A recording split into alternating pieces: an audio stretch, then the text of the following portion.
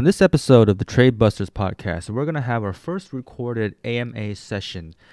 Just a quick disclaimer before we start. I'm not a financial advisor, and everything on this podcast is for informational purposes only and not to be construed as investment advice.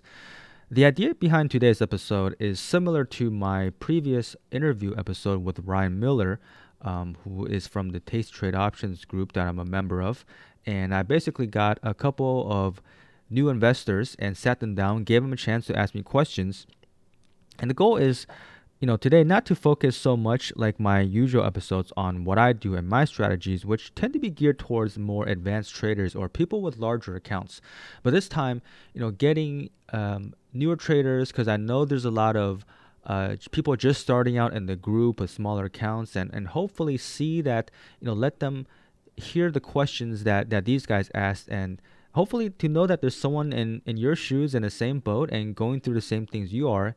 And just another way to inspire new traders, and definitely people who, maybe just starting out and having a tough time or don't know who to turn to. I know there's people in the forum who, are always consuming on the content in the post, but they're maybe not willing or, have the time to voice their own questions. And so hopefully this is something that will be of help. Anyways, with that said, let's get to it. Hey guys, so welcome to the Trade Busters podcast. In our first live recorded AMA session, we've got three beginner traders from the Facebook group Tasty Trade Options. We have Arun Sharma, Vivek Kinra, and Karen Dobschutz. So I'm going to go around and just quickly before it starts, just going to ask, what's your name, how long you've been trading options, rough account size you're trading right now. And when I say the way I characterize is, and it's up to you if you want to give this info or not, but for me, small is basically under PDT, 25K. Medium is 25 to portfolio margin, and then large is above that. I'm guessing most people are on the small and medium range, so just kind of small, medium, large, and then a little bit about your background if you want to tell that, what you do for your day job, how much time you spend trading, how much time you would like to spend trading, and just kind of on that. So, Arun, let's start with you. Okay, thanks, David. My name is Arun, and at least as an account size, if I have to start with, as I have a small account, yes, Okay, sure. and at least I started trading options since last year. End of July, it was exactly 1 year Great. Okay. trading options, and on an average, I'm making 5 to 6 trades a month. Yes, Okay. mostly 45 DT, 30 to 45 DT trades. And of course, I'm doing it on the equities, basically some of the equities with high volume as an trades. And for me, I'm doing a full-time job, and it's hectic. I usually log in to see how it is behaving in the morning. Maybe during the lunch via my phone, just to see how the trades are doing, and maybe sometimes in the evening as an approach. Rest of the time, I may be able to see how my trades are performing. I may not be able to see depending on how busy or uh, I'm in that day. Yes, that's how Okay. it is at And, least.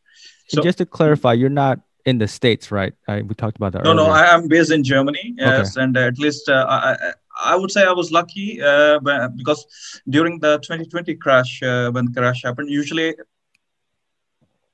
hold kind Right. of a person. So I've been even in during the crash 2020, I put all my equity, whatever I had, Okay. to Right. buy the equities at 1/3 or even half the price. That's what I did. And then I started to realize, okay, maybe this is not the best way to utilize my money. Are there any other options? And I started to look into the possibilities. And that's where I was lucky to find Tasty Trades on YouTube first, and then I Yeah, a lot of started to look for people a group find it on of YouTube, Tasty right? Trade on the yeah. And then I found this Tasty Trade group on Facebook as well, Okay. and somehow that I was lucky that to find the first videos where they were emphasizing on trading small. Yeah, so Yeah. uh, Yeah. as an approach. So Okay. and That makes sense. uh, But at, I'm gonna um hold that thought. We're gonna move on real quick just to get the other people Yeah. their input, and then we're gonna come back. And I know you have a lot of questions here, so let's just Yeah. go around real quick. Karen, want to kind of give us a little bit about your background? Okay. Well, I do have a degree in finance, and I've always, you know, liked the stock market, and I always, wanted to learn how to do options. A number of years ago, I went to an option seminar, and it didn't really, click. And then, about 10 years ago, I had some money and I was just like buying calls, and that's about it. And but then I had to I had to use all my money to pay for medical expenses. So I lost all. I had to spend my $100,000 that I had for trading, so I Right. wasn't able to trade for a long time. And then last year, I was finally able to, have a little bit of money, and I taught myself, how to trade options, mainly Tasty Trade and some other YouTube videos, and I was basically able to double my money this year. Yeah, we hear a lot So of that, right? People who get into options, and yeah, then if we start at the right time, everyone's making money. But yeah, yeah, but at then some I point, started losing quite a bit of money, and so so early now I need to. 2021 or No, kind of just a couple months ago, right, yeah. So right, I need to redo my strategy. So I've sure, kind of totally. I don't. All I do basically right now is I do some zero DTE trades Monday, Wednesday, and Friday. I was doing. I like to trade the rut. I don't know. okay, I like that, and then I do XTX, and then I finally I was really bad on doing like earning trades, but now okay, I'm good at that, and it's just an evolution. yeah, definitely, I I find, but now I'm being a little bit more conservative since now I have a medium sized account.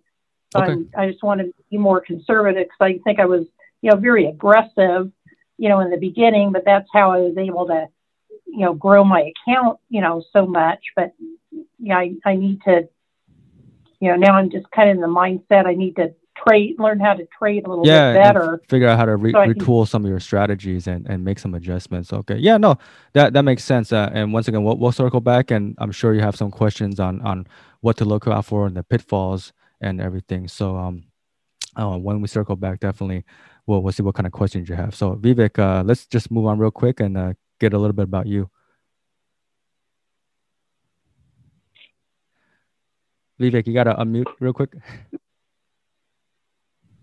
There we go. Hear me, guys? Yep, Okay. there we go. Yeah. So I started trading. I think, obviously, like a lot of people, they got into the stock markets, after the crash. Started going long a lot in May, right?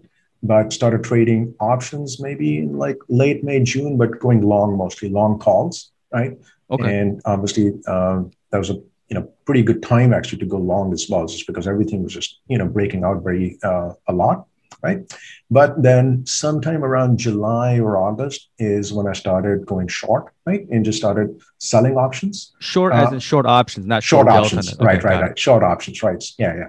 So, it started with just selling puts, right? And eventually it became more option spreads, okay, right? And I would typically do more option spreads on like SPX and NDX, but more further out, if that makes sense. Largely because I don't have a lot of time to like manage the positions on a routine basis, right? And so typically I would go 45 plus days, and I know that the normal optimized version is about 45 days. It's just my own situation, right, doesn't allow me to like be very heavily involved in managing it, right? Like now I do have a full daytime profession. I own two different companies that are all pretty big and growing, and so right now my efforts are more not as much as in like I want to obviously I trade a pretty large account, right? But I want to reduce the size of the account by letting professionals take care of that for me, right? As I continue to focus on my particular businesses. But I'm glad that I really learned a lot, of the strategies because it gives me a lot of, it's one of those another tool in the toolbox, Yeah, right? more opportunities, if something comes up. Okay. Right. Yeah, And that yeah, makes sense. Okay, yeah. cool. So let's start with the questions. For now, I'm just gonna go round robin. Obviously, I'll try to get everyone the same kind of opportunity, and if at the end, run out of questions and somebody wants to ask more, that's fine. But yeah, let's get started. So Arun, let's start with you. What's the question that you have?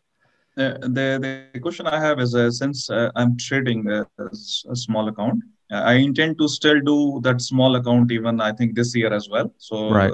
at least to get the basics right. So I'm gonna spend at least another year doing the basics right. My question is at least so far in context to the trades which I'm doing like I was sharing just before we started. So in my first 25 trades, I lost 75 percent trades. Yes, Right. and then at least what is working for me currently is selling puts. Yes, so I'm selling like between 30 to 45 days, and also buying it like between 8 to 12 delta for the stocks prices because I'm not because of the count I cannot trade Right. SPY or others, and then at least letting them expire. So that's what I'm doing Okay. currently. So my question in this regard would be, for me as an evolution, yes, or at least to go at least a bit in the direction of maybe growing big a year after. So what should be my approach? Yes, so should I keep selling this way, or what we can do better? Yes, what should be my approach there? I'm not sure. Yes, to be honest, that's why at least I would like to have a view. Yeah, so there's a few ways. Your question is about scaling essentially, and it kind of depends on which direction you want to go in terms of strategy and how much time you want to commit to the craft. If you have time to be looking out for opportunities all the time and managing multiple positions, kind of like Tasty Trade, they're product agnostic. So they're going to look at anything with high IVR and sell a position and then kind of manage that, and let that go forth. Or if you want to kind of be a master of one product, right? For example, I only tried SPY and SPX. And I have a number of strategies that are all slightly different, but again, the product is the same. So you can focus on that. So that just kind of depends on where you want to, direct your efforts. But in terms of sizing, you're trading spreads mostly now. You said, I mean, if you're doing No, no, naked put, it's no. going to be a smaller.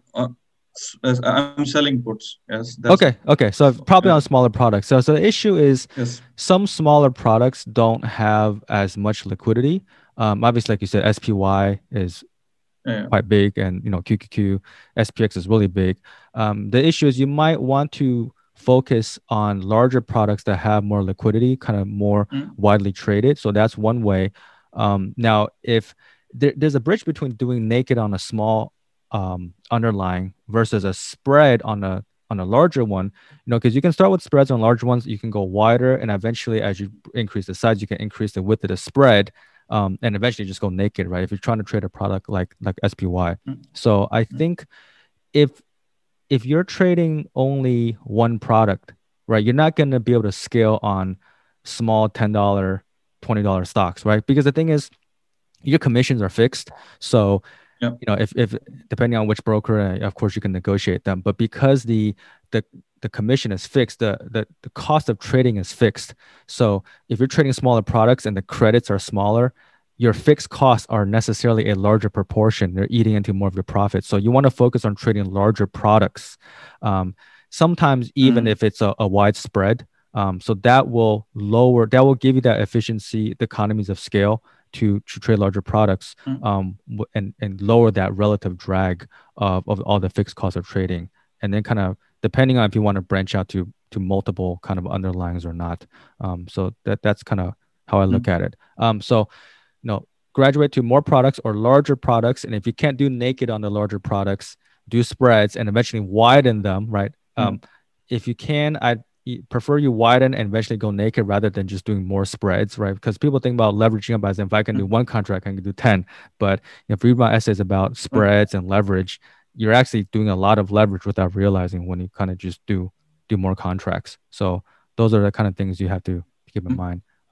But anyways, because let's to be hey Karen, let's move on to the next question, and then we'll come back once everyone has had a turn. Yeah, you kind of answered one of my questions, because Sure. I want to start doing the 45 DTE, but I don't, I can't really, do naked, so I need to do spread. So I was kind of wondering, kind of the same question, is it better to do wider? So it's better to do wider than multiple contracts then. Yeah. So generally speaking, I always prefer wider, as close to synthetic naked as possible. The tighter your spreads, and I did an episode on this, is like they start behaving kind of weird. With the longer dated options, it might be okay, because when you have a short and a long, the Greeks on the short and long sort of mute each other out, so you get just that pure directional exposure, but then you don't get the benefit of the theta decay as much. And then on shorter duration spreads, it starts behaving weird, because as the long strike decays, right, you only really have the short strike in play, so it almost starts behaving like a naked option, even though when you went in it was as a spread. So the expectations and the behavior can kind of change. Now, generally, and I've said this before, if you can get to the point where you have portfolio margin, it just unlocks a lot of capital efficiency. So I think that's kind of the target that people should strive for. In the meantime, wider spreads, as wide as you're comfortable, that's going to make it more replicate what it's going to be like once you kind of take those handcuffs off and get that portfolio margin. Other than that, you can try trading futures options. And I know, probably we need to do some education, or maybe do an episode on this, but futures options, it's a larger product, but it's not as large as SPX per se. And you can get the same capital efficiency of portfolio margin without having portfolio margin. And I kind of caveat this is like, look into it and make sure you understand how futures work before you do it, because it's just a tool for more leverage. But if somebody, let's say, has $80,000, right, and it doesn't quite have the portfolio margin, but you understand the sizing and want to trade with the ES, that is an option. So yeah, that's my answer for that. Okay, Vivek, your turn. Yeah, my question really is about like the full portfolio, right? Like, how do you assess risk of the full portfolio that has many different positions? And I'll explain why I'm asking that. When I first started getting into selling puts, right? I had margin, had a margin in the Works account from Tastyworks, right? Right. And so I was obviously selling a lot of puts, but as of course the market continues to take a further downturn, right? I could see that some of my positions were, really at risk. And, then I actually called Tasty Works, and they said, look, our risk team will probably close out a couple of positions unless you fund it more. It wasn't quite a margin call yet. Right. But, in a normal stocks account, it's a little easier to just recognize, okay, where you are in margin and all that stuff. Here, I don't know how I can assess the overall portfolio risk. When I look at my Tastyworks account, it tells me what the theta value is and the delta value is of the entire portfolio, right? But I don't, like if tomorrow the market takes like a 20% downturn, for example, right? I don't know how my portfolio is going to behave at that time, or how risky my positions are at the moment. I'm wondering if there's any metric that tells you, hey, this is a pretty risky portfolio versus not. Like, I don't know if the delta and theta combined value for the entire portfolio tells me something that I'm missing.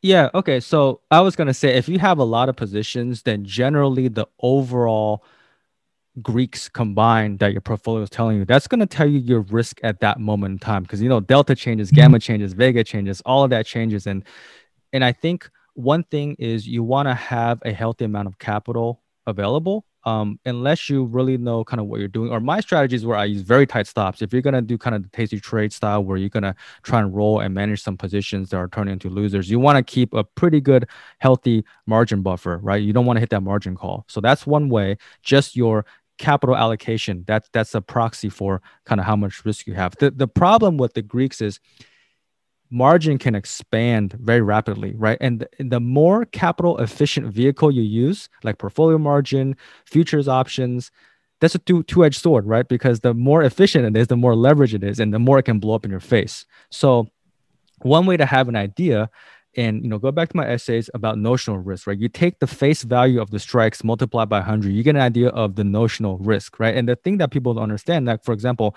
SPY with let's call it 400 strike, right? The notional value is 40,000. If your buying power is only 4,000, which is 10% of that, it seems really small, but you're still trading a $40,000 notional product, right? With SPX, it's 400,000. So imagine not that you're doing this, but if you bought 100 shares of a $4,000 stock, how fast can that thing move? That's sort of the velocity and the volatility of those positions, right? Recognizing, because I'm here, I'm probably sitting at, in certain times 400, 500% leverage, right? But that's because I trade very far out options, very low delta with very tight stops. The notional size is pretty big, but I'm going to get out long before, something happens. So keep an eye on your notional size, your buying power.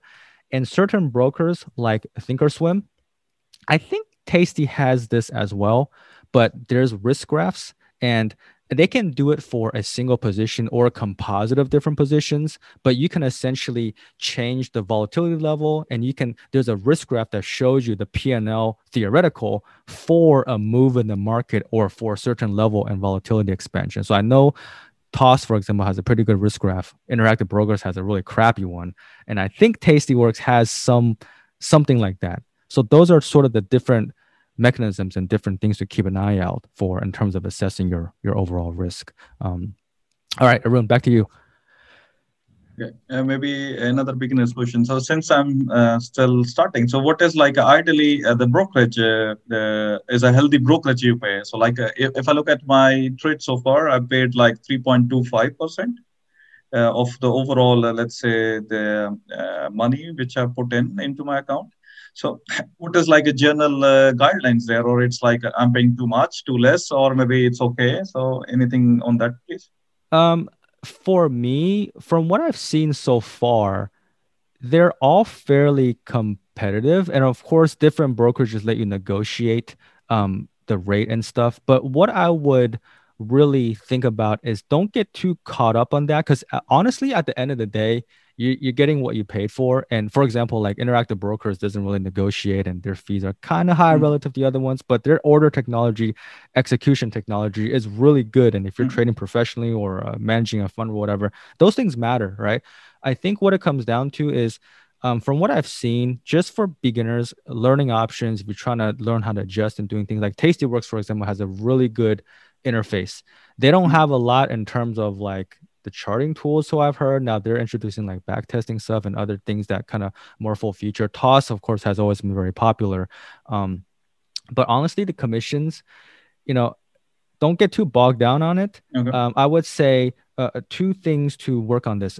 Again, if you trade high quantity, you can always negotiate to get it lower, right? That's just your advantage.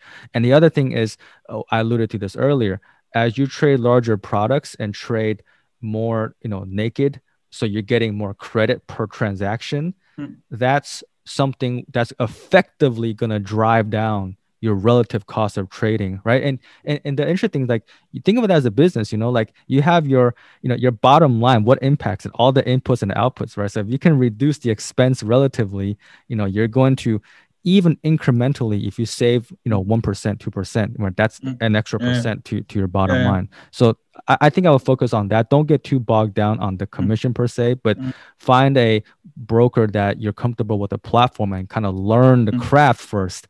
And then you can focus on, pick which one you want based on the technology they offer or the interface or something. So that's kind of what I say about that. Okay. Karen, back to you. What about using your strategies on, say, like RUT, the Russell 2000? I used to trade Russ. And all I would say is really the spread isn't very good. And it's not very liquid. If you look at SPX, for example, that's like a 4,000 priced, no price, right? And the bid ask spread is like 10, 15 cents. And I've seen RUT, which is where is RUT right now actually? Russell 2K. So it's at 2,000. It's like half the notional, but I've seen the spread get as wide as 50 cents or a dollar. So it's a bigger spread on a smaller notional. So that spread, like I was talking to Arun about fixed costs, right? If commissions are a fixed cost, slippage is also a cost, right? People don't think about that much, but like every time you get into and out of position, you're paying that slippage, no matter what you think is going on. So that is a 50 cents a dollar that's taken out of your pocket every time. So that's why tastytrade, for example, emphasizes so much on the liquidity. Now, if you just have a certain set of products that you want to trade and RUT is one of them, I mean, that's okay.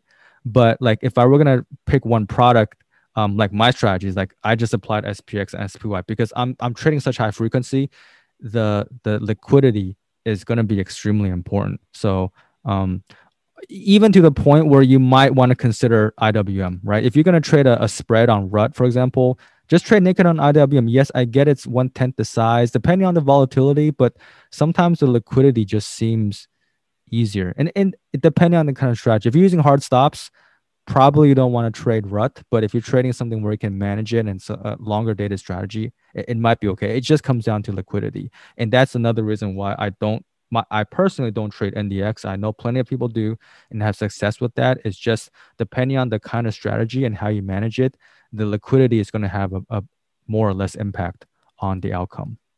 So, okay, Vivek? And my question really is mostly about stops and slippage, right? Like there is and I'm a healthy skeptic, right? Which means that I generally see that, okay, there's an underlying asset that has a risk profile, right? Whether it's SPX or an individual stock, et cetera, right? And what options do, in my view, is play with the risk and reward profile, right? Like long options, higher risk, higher reward, et cetera, right?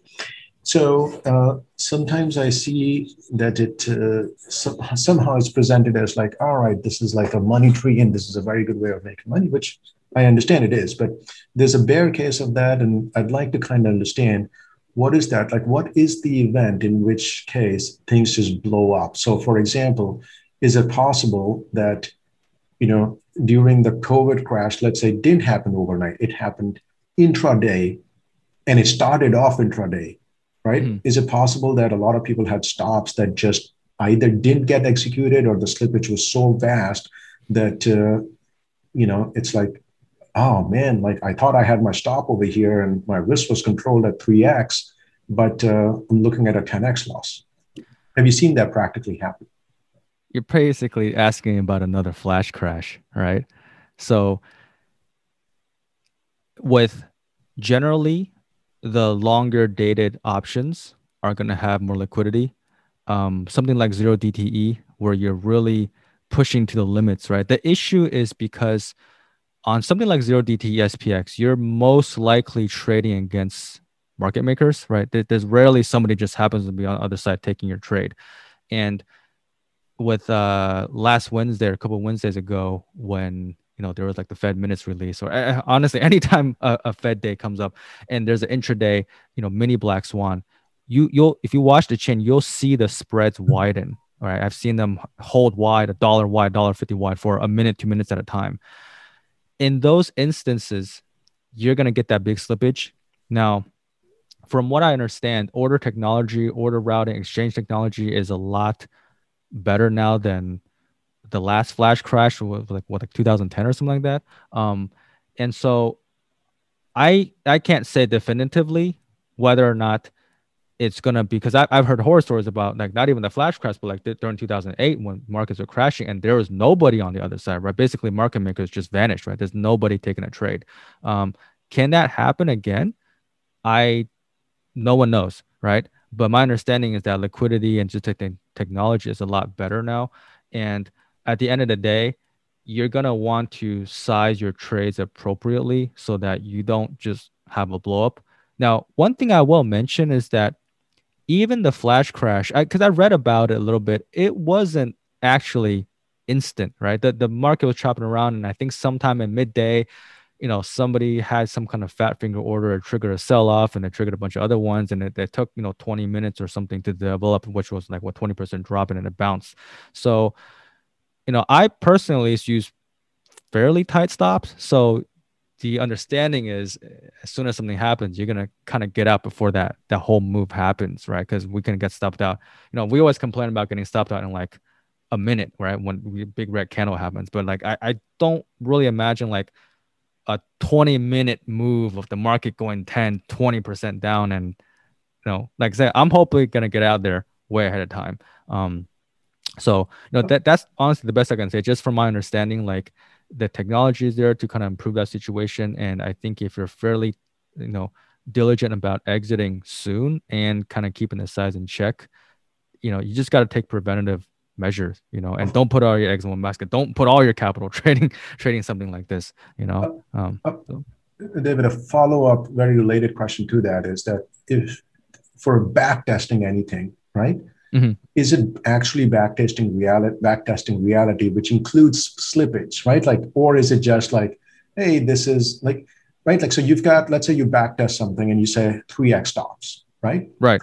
And then you look at your P&L. Is that reality, or is that not factoring in that there are going to be days with some slippage and it's not going to hit exactly at 3x, right? Yeah. So that's going to depend on the backtest software. In, for example, eDelta Pro, there's going to be configurations and disclaimers, and it's going to tell you how you are triggering or monitoring for a stop happening, right? They're either going to compare it to the opening price, the high price, the low price, or the closing price. And the execution, I think there's like settings that you can tell it, do you want it to execute at exactly this amount? Or, for example, if the market got gapped out in the morning, it's already past your 2x, right? They want to market based on the opening price. Now, from what I understand, those back tests, they have the data that they bought, and they're basing it off the calculated stop level. So it's not going to factor the slippage. But usually what I do is I'll take the raw data from the back test and I build these studies, and the raw data is going to give me kind of the clean, quote unquote, win rate and probabilities. But I will artificially add the slippage, and I'll have a toggle where what happens if there's 10-cent slippage, 20-cent slippage, and I'll add it in artificially and simulate, because you expect the results to get worse, right? So that way, because you're kind of alluding to this, but like, if the fees are high enough and the slippage are high enough, something that looks good on paper can easily get destroyed or just a lot worse in practice. So something you always want to keep an eye out for and keep in mind. So people who want to do back testing, just be aware of how the numbers are calculated, and you want to do it in a way that's robust and figure out a way to get the numbers and then add in that level of slippage. That will give you the most accurate picture. Okay, Arun. David, in your podcast and also in your essays, you've been stressing on the premium capture rate and also the trade expectancy. Yes. Yes. So my question to you, of course, maybe first thank you for this, because I realized when I added those calculations to my sheet, even though I had 60-70% win rate, but my expectancy was negative. So, sure. And at Good least to then learn that early, by the way. Yes, yes. So then I realized, okay, shit, I'm doing something wrong. But my question to you is, what is your North Star? Is it the premium capture per trade, or is it the expectancy per trade? What you are? Of course, they are both same things in the end. But what you are really going after from both of this? I like that phrase, North Star. I'm going to use that. Yeah, my North Star is the premium capture rate. And again, in my podcast, I mentioned, so many things kind of align for me. Hearing that one episode once of Tasty Trade, calling Tom and Tony, somebody asked Tom, like, how much theta do you expect to keep in a given year? And he said 25%, right? And then I ran on my studies, and the 25% kept coming up, right? And again, I've stressed that it's going to be more or less in different times, but 25% for me is the gold standard that I strive for. It doesn't mean you're always going to get it. But like you said, the expectancy and the premium capture for short premium strategies, they're basically one and the same, right? For debit strategies, it's not quite the same because you're not selling premium. So you're capturing, it's just not the same thing. For short premium strategies, the expectancy is basically the premium capture rate. And so all of my strategies are based on, this idea of expectancy hacking, where I'm trying to fix that win-loss ratio and then adjust the delta, adjust the parameters of the trade until the win rate is high enough for that positive expectancy to appear. But yes, the North Star for me is premium capture rate, aka expectancy, because it lets me ground and have a singular thread that ties all of my strategies together. And that lets me work backwards to allocate the sizing, how much credit I want to target, and compare all the strategies and figure out when one's doing better or worse. So that's why it comes back to that. Because at least from the recent podcast, I did the back calculation as well for my account and activities.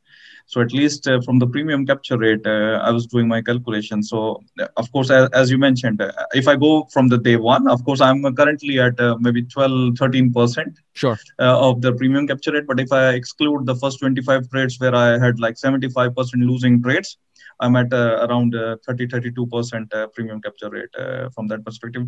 But it's a good, let's say, indicator or a number to have, or at least to know or to strive for. Yes, like I said, I will use it as my North Star, at least to see, okay, where I go, yes, from here. Yeah. Sure. Okay, Karen? Oh, sorry about that. Sure. I was wondering, do you do any type of like a VIX hedge? Yes. In fact, I was kind of perplexed. Someone mentioned, so there was a video that Option Alpha put out on YouTube for VIX hedging, and I don't know why they took it down. Maybe because they're planning to do something with it, or there's something else they want to promote. But I essentially do it's called a 10 delta call ladder. So we're buying call options on the VIX 120 days out at 10 delta. And the way they taught it was it's on a rolling basis. So if every month you buy whatever's 120 days out, after a month, the 120 days becomes 90 day. You buy the next 120 day. After a month, the 90 becomes a 60, 120 becomes a 90, you buy the next 20. So once you're in steady state, you have 4 tranches with the 30, 60, 90, and 120. And as they decay, you add more. Now, how much you want to put, it's just based on your allocation, how much you want to spend. They recommended 25 basis points, which is 0.25% of your account spent per month, right? So that means you're going to spend 3% of your account buying this hedge. And I kind of split it a little bit more. Rather than 0.25% every month, I do 1/8% every 2 weeks, just so I can have 2 opportunities to buy. So I'll buy the 135 days to expiration, and then when that comes down to 120, I'll buy the 120, and then kind of leapfrogging every 2 weeks. So for them, they're on their back test, they showed that in COVID, for example, you got a pretty big return on capital. I think, and one of my friends was running and got the same thing, right? He basically got a 20% return on his account, which is like 2,000% return, right? Because it's a 1% allocation at any given time with the 4 tranches. We should not expect that to ever happen again, at least not for a few years, because we go through these long periods of time where there's all this complacency and the volatility comes down and the wings get underpriced, and that's why VIX was really low for a while, and these 10 delta calls were like 35-40 strike. Now the 10 delta call is like 65 or 70 strike. So by default, it's not gonna work as well as it did back in COVID. But at the end of the day, do you still want to hedge your account? I mean, if it makes you feel better, you can sleep at night, give you some peace of mind, there's that. And how much it will really help, who knows? But it should be more than nothing, because even in the last couple of months when we had these 2% down days, or like 4% over 2 days, it did have a pop, right? Not that big, because VIX really never went over like 40 again in the last few months, but like if it went to 50, 60, 70, I do expect that to have some return. So again, I wish I could just direct you to the video. I don't know why I took it down. Maybe I'll put an episode out on it. But yes, that's the hedge that I'm running, and some people in the forum are doing that as well. Okay, Vivek. Yeah, I guess my question is more about for someone that isn't, like folks like us, right, who are not professional traders, etc. What percentage or amount of buying power do you always keep free, right? As in, just assume whether it's a cash account or let's call it a portfolio margin account, right? Um, for me, Tastyworks, it's always giving me a rundown of like what is my current buying power remaining, right? And yeah, so is there like a good rule of thumb that says, hey, keep 50% of your buying power at handy in case a position goes against you, right? Um, yeah. I think it's going to come down to the type of trading that you do. And I see that as sort of two schools of thoughts. That the tasty trade style where you're rolling losers and trying to nurse those large positions that get kind of the lost balloons. Um, well, obviously, you're going to have your 85, 90% win rate, but the kind of the 5 to 10% that you're always rolling, those kind of eat at the buying power. So that's where you have to watch out for that buying power expansion. They've done a few videos. I think the guideline is sound, like during low, medium volatility, I think they're using, 25, 30%. So they're leaving, 65, 70% free. And then when volatility expands, you might use as much as 40, 50, 60, right? So you're only leaving, 30, 40. That makes sense, mainly because you want to leave room for that expansion. Basically, you just don't want to run into the margin call. Um, and of course, it's based on your risk tolerance as well. Like as you get more events, maybe you're willing to use more. For me, what I've said is like on my kind of strategies and my style of trading, and people ask me, do I hedge it? I go, no, because the risk management is the hedge, right? For example, I'm doing these very capital efficient trades. So I am using a high amount of leverage, but the stops, the 2x stop loss is actually pretty tight, right? You're going to get stopped out long before you actually run into the margin expansion. Because like, and I don't know if Tasty does this, but for example, Interactive Brokers, there's something called initial margin and then maintenance margin. Initial margin is how much capital you need to open, right? But the maintenance margin is just how much margin you need just to hold the position. And that's about 10% less than the initial margin. So basically they force you to open the position with the 10% margin buffer, right? That's essentially like a mechanism that they have. So for me, even if I can open it, I have enough margin. And again, I'm probably not going to even see that 10% expansion before it stops me out. And that's just due to the nature of how I trade, which is why for me, I'm comfortable if I wanted to using higher levels of allocation, but it's a very different style of trading. And because I have very, very tight and strict risk management built right into the mechanics. So that's kind of what you have to consider. It's very quantifiable, the amount of risk I'm willing to take. Whereas with kind of the rolling approach, yes, you have your notional size at entry and the number of contracts, but because they roll and potentially you let positions, the ones you're nursing kind of balloon, you need room for that expansion. So that's kind of what you want to keep in mind. Okay, Arun.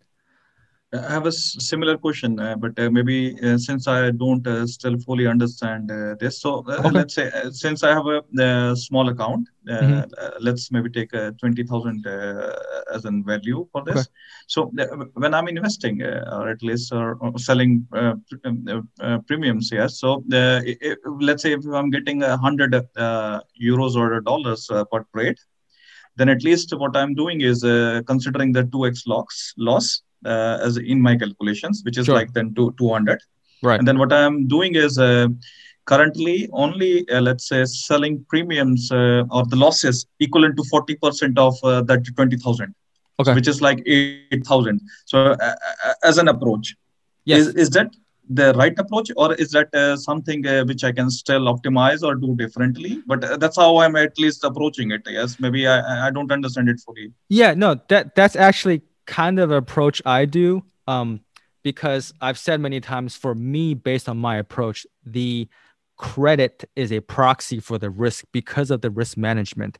At the same time, because I naturally use a low amount of buying power anyways, that kind of credit risk approach is all I do. I literally look at, like you said, if I sold 5% of premium, I have 10% at risk because that's my tolerable loss. The issue is only if you really want to push these strategies where you get into larger allocation, because if you listen to my episode on the sizing and capital buying power management, the different trades have some overlapping positions. So the buying power of even running the strategy can expand and it ebbs and flows. So you just need to leave room for that. And of course, there's always the possibility of gap risk, right? You saw the 10x loss with the 2 to 3 DT strategy, 5x loss with a 7 DT strategy. So I think your approach is okay, but you do need to, and you should go and learn about notional risk, how margin is calculated, right? In my essays, and I really want to put in a couple episodes on how margin is calculated, what notional risk means, and I want to, because frankly, it's a little disturbing sometimes that people, honestly, it's not their fault. Like it's really hard to understand the way. There's not a lot of good literature and education. Like they just don't understand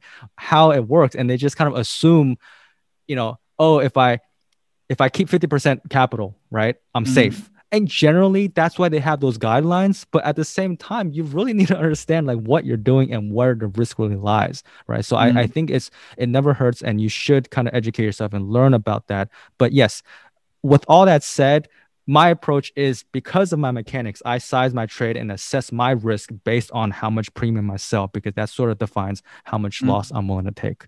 So, okay, Karen. What's your favorite strategy out of all the strategies you use? I don't really have a favorite per se, because through all the back tests I've done, and if you listen to my episode on ensemble trading, and that's why I run them all, because they do go in and out of favor, and it just depends on what the market's doing and how the market reacts and the speed of the moves. I've seen periods of time when one strategy does better than the other. Like this year, 7 DT is having kind of a rough time. 45 DT is killing it. 2 to 3 TD is pretty good.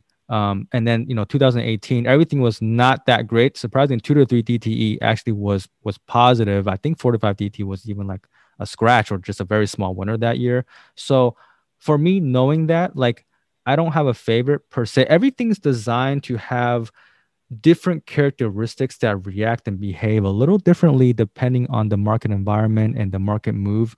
And so that's why I look at it from this ensemble or holistic approach, because it at the end of the day, it's the net result of your portfolio, right? I don't care if this one's losing, this one's winning. If my account's growing, it's growing, right? That's how I look at it. Anyways. And then we're running up on time here. So Vivek, last question, and then we're going to wrap it up. Yeah, I guess, because different strategies work differently at different times, right? Have you seen, like, is the right strategy to just understand all of this stuff and adapt it? Because ultimately, right, like all of that stuff, like you said, is somewhat irrelevant, because at the end of the day, what matters is your ROI on your investable money, right? Which includes the cash that you've kept as buying power to prevent, to bail you out, right? Right. And so have you seen where, all right, with all of this stuff together, long-term net, this is one particular strategy just completely outperforms, SPY minus fees and commissions, using SPY or SPX as the underlying. Or do you think that, well, given long enough periods of 10 years where one strategy fails, another one succeeds, et cetera, take away slippage, fees, and commissions, and 10 years down the road, just holding buy and SPY and DCing into it, was just a better strategy? But just your thoughts on that, I guess. I think for me, and if you guys haven't, definitely listen to the latest episode of the podcast, because for me, the realization, and this was a good friend of mine introduced this concept, was that nobody knows anything. And, it's so annoying when you do all this work and, like you said, SPY makes more money, right? And that's why I take this approach where I just combine the two. Why try to beat it when you can just use it to your advantage? And, I'm holding these index funds 100% in my account. And that comes with its own market risk, right? I'm going to get the ups and downs. But if I'm going to get the SPY return by default, by being invested in it, anything I do with options is only going to add to that, right? So I'm going to, by default, be beating the market or beating SPY if I make any money from options, right? And that's just my posture because, there's some people who say, we don't do this to benchmark. And if you hold the SPY, you're going to have, we do options because the stock market has drawdown and all that. And all that is true. So you need to figure out what your goal is and your risk tolerance is. But my approach with combining the passive portfolio with the active overlay, that is specifically to address that point you brought up, right? Because I don't want to have that doubt. Like, I don't know what's going to happen in the next 10 years. Like, yes, maybe if I did my option strategies to the max, I would beat the market by 10x, whatever it is. I take huge leverage, make huge returns, right? Or what if the next year the market tanks and I crater and I, lose half my account? And then so you just don't know. And like for me, to be successful really comes down to not just like skill, but there is an element of luck and just being able to survive and get through that, all of the ups and downs and having the conviction. The key is conviction, right? But it's hard to have conviction if you're going to second guess yourself and be like, man, if I had done this wouldn't happen. Or man, why am I doing this? Am I not going to beat SPY? So for me, that's just a mechanism for me to kind of ensure that I'm always going to beat SPY and I never question it, right? Is it always going to be, no, I'm not trying to make 40%, 50%, or, some people make 100%, right? I'm like Arun said, like last year, you just got, you go invest at the bottom of the COVID, you're going to make 100%. You just put everything in there, right? So I don't care about all that. I just, at the end of the day, I want to feel like I'm doing something that is contributing in a meaningful way and I am adding some value.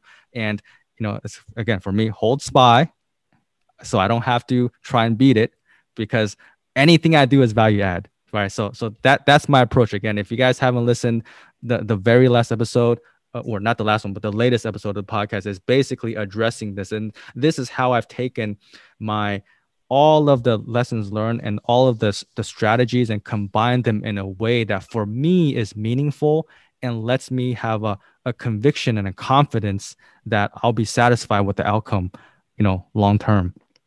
And no, glad for that question. I think that was a good wrap, and hopefully that's a positive message for for people to end on. And I want to say thanks Arun, Karen, Vivek, thanks for taking the time, and hopefully we'll get a chance get some more guys on here and do this again. But hopefully, just like I said, I want to take this chance that you guys ask questions because I know other people have the same one, and hopefully inspire people to it's a tough.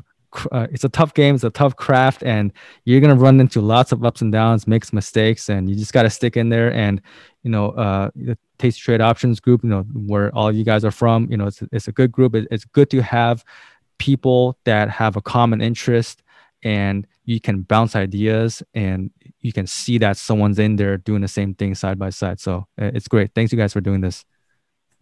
Thank you, David, for your time today. Yeah. I really appreciate it. Thank you very much. All right. Well, that's a wrap, guys. I'll see you guys in the group sometime.